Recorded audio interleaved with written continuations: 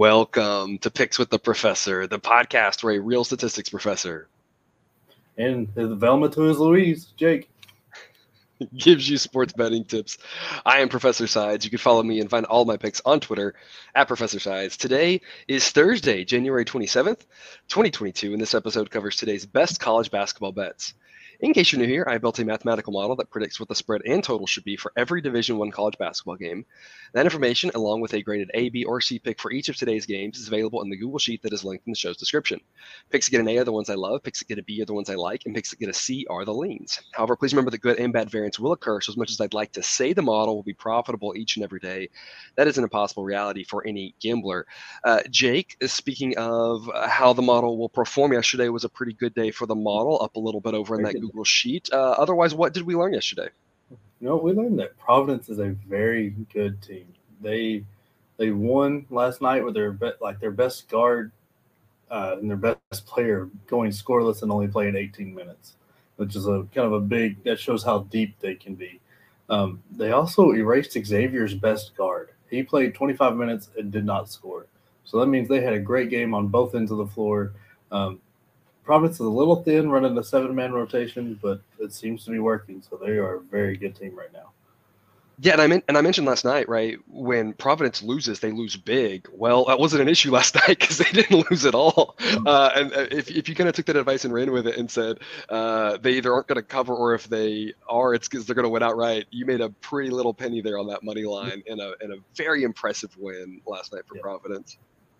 And this Marquette team is very good. They took advantage of the situation Seton Hall's in and handled them. They're very good on the defensive end. They held Seton Hall to 63 on 33% shooting, and that's kind of a really good feat for them. But offensively, they're a little scary. Justin Lewis scored 33 on 19 shots last night, and only one other person hit double digits at 10. Other than that, nobody else really scored. So it's just a little worrisome to be so dependent on one player offensively. Yeah, I agree. Man, they keep it rolling, and they looked really good last night. We talked about this yesterday, right? 2 Big East games that I just wasn't overly confident, didn't really know which way to go, thought we learned a lot. And, I mean, both of them weren't as interesting and close as we would hope, right? But it did tell us a little bit there that this Marquette team, we keep talking about them. At some point, they're going to fail to cover, but last night wasn't it. They continue to roll. Seton Hall, I really hope they can get healthy because when they do and they get rolling again, they're a lot of fun. But they're really struggling here these last 2 games. That just has to be so frustrating as a coach and as a team, like knowing you were this kind of good and then not being able to get there because you can't get the team on the floor. Right. Just like yesterday, we're going to do kind of the same thing here. We're going to start off with actually 2 kind of under-the-radar games that we both really like before shifting into the Big Ten slate that's on this Thursday evening and talk about those games. We're going to start off with Delaware at Towson. I've got an A pick for you here. Towson minus 4.5. The model thinks they should be favored by 7.5. The model has underrated them all year and finally come around. I really like that when the model's kind of recognized where it's failed and really decided now that this is the spot for them. I think they win this one pretty handily. Jake, what's your take? Yeah, I'm with you on this. I really like this Towson team. They're 5-4 covering at home as the home favorite, but they're a very good shooting team. They shoot free throws fairly well at 71%, but at home that jumps up to almost 80%. So the covering the 5 points, if it gets close, it shouldn't be a thing for them. They're a very balanced team. They've got 4 guys averaging double digits, but Cameron Holden is the main guy. He's leading in points, rebounds, and steals. And 3 days ago, these 2 teams played at Delaware, and Towson won. But Holden had 6 steals to go on his 19 points, and then he was 9 of 10 for the free throw line. With him being a guard, the ball's going to be in his hands a lot. He's going to hit a very good free throw percentage, so they should cover pretty easily. And this Delaware team is a good shooting team, and they're not when they can hold on to the ball. They're good offensively. It's just they turn the ball over too much, and I think that's the difference in this game is the 14 turnovers they average a game are going to turn into points for Townsend, and it's just going to get out of hand. But Townsend's the play. It makes a lot of sense. And then another one in a pretty similar spot, in my opinion, 7 p.m. Central. Troy at South Alabama. The model thinks that South Alabama should be a 7.5-point favorite. And so I've got a B pick on South Alabama -6.5. Jake, I think a lot of people are going to, if they're talking about this game, it might fly under the radar for a few, but if you're talking about this game, I think a lot of people are going to say, hey, this might be closer than the experts think, right? To kind of pull the line from college game day. I don't think that's correct. I want to hear your take on why you think that's wrong.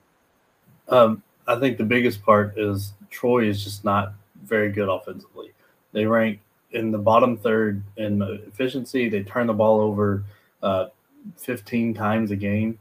And they run – I don't understand this. They've got one guy averaging above 10 points. They run a 9 or 10-man rotation, and hardly any of them are like in the 8 to 9, like pushing double digits range. It's more of like 5, 6, 7. So it's I don't know – as I haven't watched them enough to understand why the coach is rotating so many guys in and out, taking them out of rhythm. But the South Alabama team is very underrated.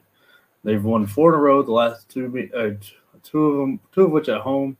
They score when they score over 70. They win all the time, almost all the time. They've won, I think, 11 of their 14 wins of when they've scored over 70. They're a very good defensive team. They don't force a lot of turnovers, but that shouldn't be a problem with the way Troy gives it away. They rank in the middle of efficiency on offense, but they've got a guy, Charles Manning Jr., who is just incredible to watch. He's averaging close to 20 points. He's got about 4 assists a game and then plays really good defense, averaging almost 2 steals a game on top of that.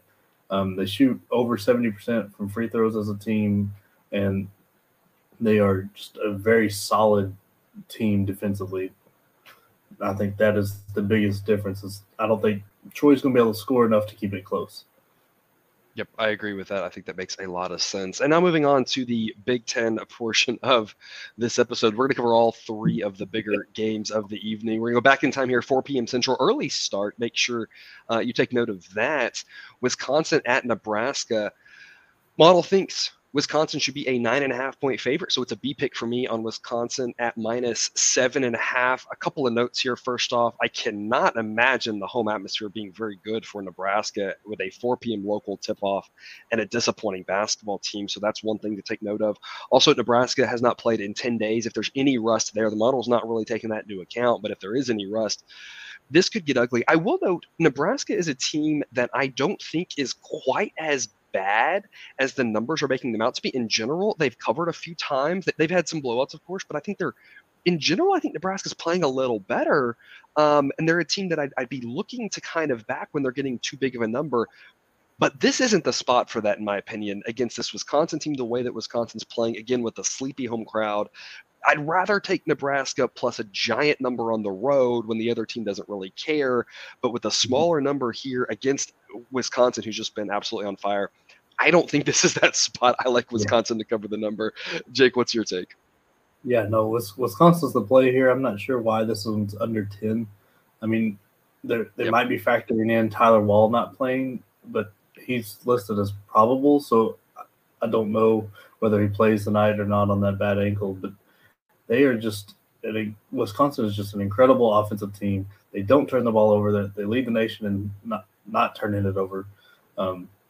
They're very solid defensively. They've got Johnny Davis, who there's not really a bad matchup for him. He's just going to take advantage of whoever they put on him. And if Brad Davidson keeps shooting like he has been the last 2, I don't see where Nebraska has the talent to keep up. They've got 2 good guards in Verge Jr. and McGowan's, but after that, it's a huge drop off. Nebraska has lost 11 of their last 12, and 7 of those have been double digits, and 5 of them have been at home. They're just, like you said, there's not going to be much of a home court advantage. Nobody's going to want to watch this team. They're not even losing fun. Like, it's not a fun team to watch, even though they're not doing well. So it's going to end poorly for them. Yep. But like you said, they're losing a lot by double digits. I'd feel much more comfortable taking Nebraska plus, 15 and a half or something on the road in a situation where the other team just might give up in the second half. But yeah, this number's way too short, in my opinion. Moving on from what should be the blowout Big Ten game of the day to one that should be a little bit more entertaining, Ohio State at Minnesota. The model thinks that Ohio State should only be a 5-point favorite. So I've got a B pick on Minnesota plus 6.5.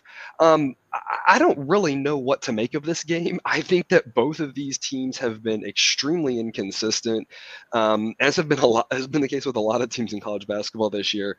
I do think that Ohio State will have a lead late. Again, I think they do win by 5. I think the big question is that lead 2 and it stays short, or is that lead 5 or 6, and then they put them away with some free throws? So I feel like this could go either way. I'm on the side of Minnesota. Jake, which side are you on? I'm leaning Ohio State, but I'm kind of waiting more game time because Wheeler being possible to be out makes a big difference. He leads the team in assists and is who runs the offense. And I mean, EJ Liddell is easily the best player on the court tonight. Him and Jamison Battle will be a fun matchup to watch, but Wheeler playing or not will be a big difference for Ohio State because they don't really have a good point guard after him. And we've seen this when he was been out. They kind of struggle to get the ball to EJ, and when EJ does get the ball, he's farther away from the bucket, so it's depending more on that jump shot than his back to the bucket game. Minnesota has just is one of those teams. I think they're playing better than what their record is. They've beat everybody they're supposed to. They've lost some hard games to teams that they like. They had a chance to beat Michigan State, I think, at home, and they've had a couple of chances. Like Illinois game, I think, was kind of close, and a few one like that. So they keep playing better and better. I just don't think they're quite there yet, especially if Wheeler comes back. One of their biggest issues right now is their point guard, the main guy, gets into the game, gets everything into the game. Peyton Willis. When he gets it down close to these games, he's, for a point guard, very uncharacteristically shoots 57% from free throw. So all of a sudden, at the end of the game, you can't give the guy that gets your offense going the ball because you don't want him splitting free throws and letting the team come back. So it's kind of a risky situation. But I lean Ohio State if Wheeler plays. If not, I'm more on Minnesota. And of course, the question always is how effective is a player coming back from an injury? You have the rust factor. You have the are they 100% healed? And we kind of saw this a little bit with COVID too, with like people's legs, people's lungs, that sort of thing. That was just a whole different scenario because we sometimes didn't know if a guy just had the rust and didn't have any symptoms, right, or how did it affect them. But with the body injuries, it's a little more clear. You have a guy with an ankle, right? How is he going to be able to handle the pivoting, the jumping, right? You have a guy with, with a hip injury or whatever, something like that. If he gets bumped around down low, how's that going to affect them? I mean, you have all sorts of different things to consider with that injury. So that's definitely the key note for that one. And then we're going to finish up here with the game of the night, in my opinion, 8 p.m. Central, Purdue at Iowa. The model thinks that this total should be a shade over 160, and in my opinion, that might even still be a little too low. I like the over in this game. I think 157 is just not enough points. I don't know who wants to slow this pace down, and I don't know who can slow this pace down. I think this will be a really fun, entertaining game with a lot of points. So I'm on the over. Jake, what's your opinion here? I'm on Iowa. I think they win outright, but I love getting an extra kind of buffer layer of the 2.5 they're getting. They are a really good offensive team. I mean, everybody's going to talk about how Purdue is the best offensive team, most efficient, but Iowa's number 4, so it's not that big of a difference. When you look at efficiency metrics, they hit free throws great as a team, shooting 77%. They're really not that bad defensively, and that's where the difference between these two teams are. Purdue's been struggling defensively, where Iowa's in the top 100 at least in efficiency rankings, and they forced 15 turnovers a game, and that goes up to a little over 16 at home. The home court advantage is huge here, and if you look at the records and everything, yeah, Purdue beat Iowa at Purdue, and that was also without Keegan Murray. So that's a huge loss on this Iowa team. So adding him back in, and it was only a 7-point win, I would think Iowa would look like the better team. In that previous matchup, though, the big guys were a big issue for Iowa because Edey didn't play that well, but Williams had 13 and 18. But Ivy was the leading scorer, and he missed last game and is probable for this game on a groin injury. So that's one of those that we keep an eye out for, because I think if it gets announced, that line totally flips. That if Ivy's out, so grab Iowa while you can, because I don't think he's going to play tonight, but I could be wrong. And also, Purdue has not done well on the road. They're 0-3 as a road favorite this year. That's a great nugget. I think that one, again, should be a lot of fun to watch. Cannot recommend tuning into that one enough. That does it for our game breakdowns. Now we're going to move on to the buzzer beater content. This is your exclusive pod content here. I've got the total of the day. St. Mary's at San Francisco, under 130. That's a late night tip. I think that'll be a great game to watch, and that feels like a game where two teams are going to grind it out, really want to start slow, want to feel their opponent out, kind of like a heavyweight boxing match. If the game is tight late, every possession is going to matter. Teams aren't going to want to turn the ball over. They're looking for that perfect shot. They're using 20, 25 seconds of the shot clock. I like that one under 130. The total of the day that's not an official play in this sheet. That's because I have a pick on the side of this game. Murray State at Tennessee Tech. I like the under 144.5. I think that Murray State obviously is a great team, but Tennessee Tech, if they have any hopes of pulling what would be a huge home upset, they are going to have to really slow down the pace. There's no reason for them to go up and down with Murray. If they get no track meet, they are absolutely hosed. So I see them wanting to slow that pace down. So I like that one under 144.5.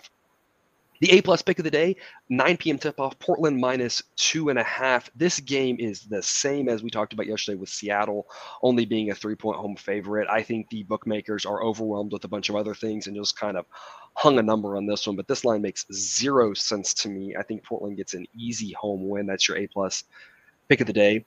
The best B-side, Loyola Chicago minus 6 at Southern Illinois. What I like about this Loyola Chicago team is that they finish. At the end of games, they do not mess around. They want to score. They want to extend their lead, which makes me feel confident about them covering 6. Every dog has its day, 7 p.m. Northern Illinois is plus 130. That's a B pick versus Ball State. I like these short home dogs, so I think Northern Illinois can get the outright victory there. And then last for me, the plug your nose and play game, 6:30 Central, Rice plus 11.5. That's a B pick at Louisiana Tech. Rice has been good to us. I think they can keep this inside the number. It's going to be an ugly game. Rice isn't a great team, but you're getting too many points, in my opinion, on that one. Jake, your buzzer beaters.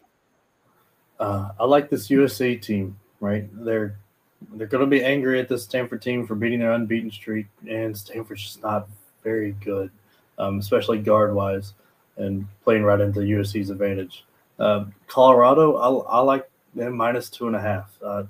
This Washington team's not very good. They just beat them maybe a week ago by 14. I don't know why the line shrunk so much. So 2.5 is a good number for them. And I love this Liberty team. This Liberty team shoots the ball so well from everywhere on the floor, and there's just there's too much offense for this not very good North Alabama team. So they're minus 14.5. It's a good number. Liberty is definitely a really fun team. They're one of those teams that I hope can get through their conference tournament and make it to March Madness, because if so, they're going to be a fun one in that scenario. And that is all that we've got for you today. Thanks for tuning in to another episode of Picks with the Professor. A reminder, check out that Google Sheet for all picks and totals for every game today. If you haven't done so yet, click that subscribe button. We will get you a new episode every weekday of the college basketball season. We will see you tomorrow. And until then, remember, you can eat your betting money, but please don't bet your eating money.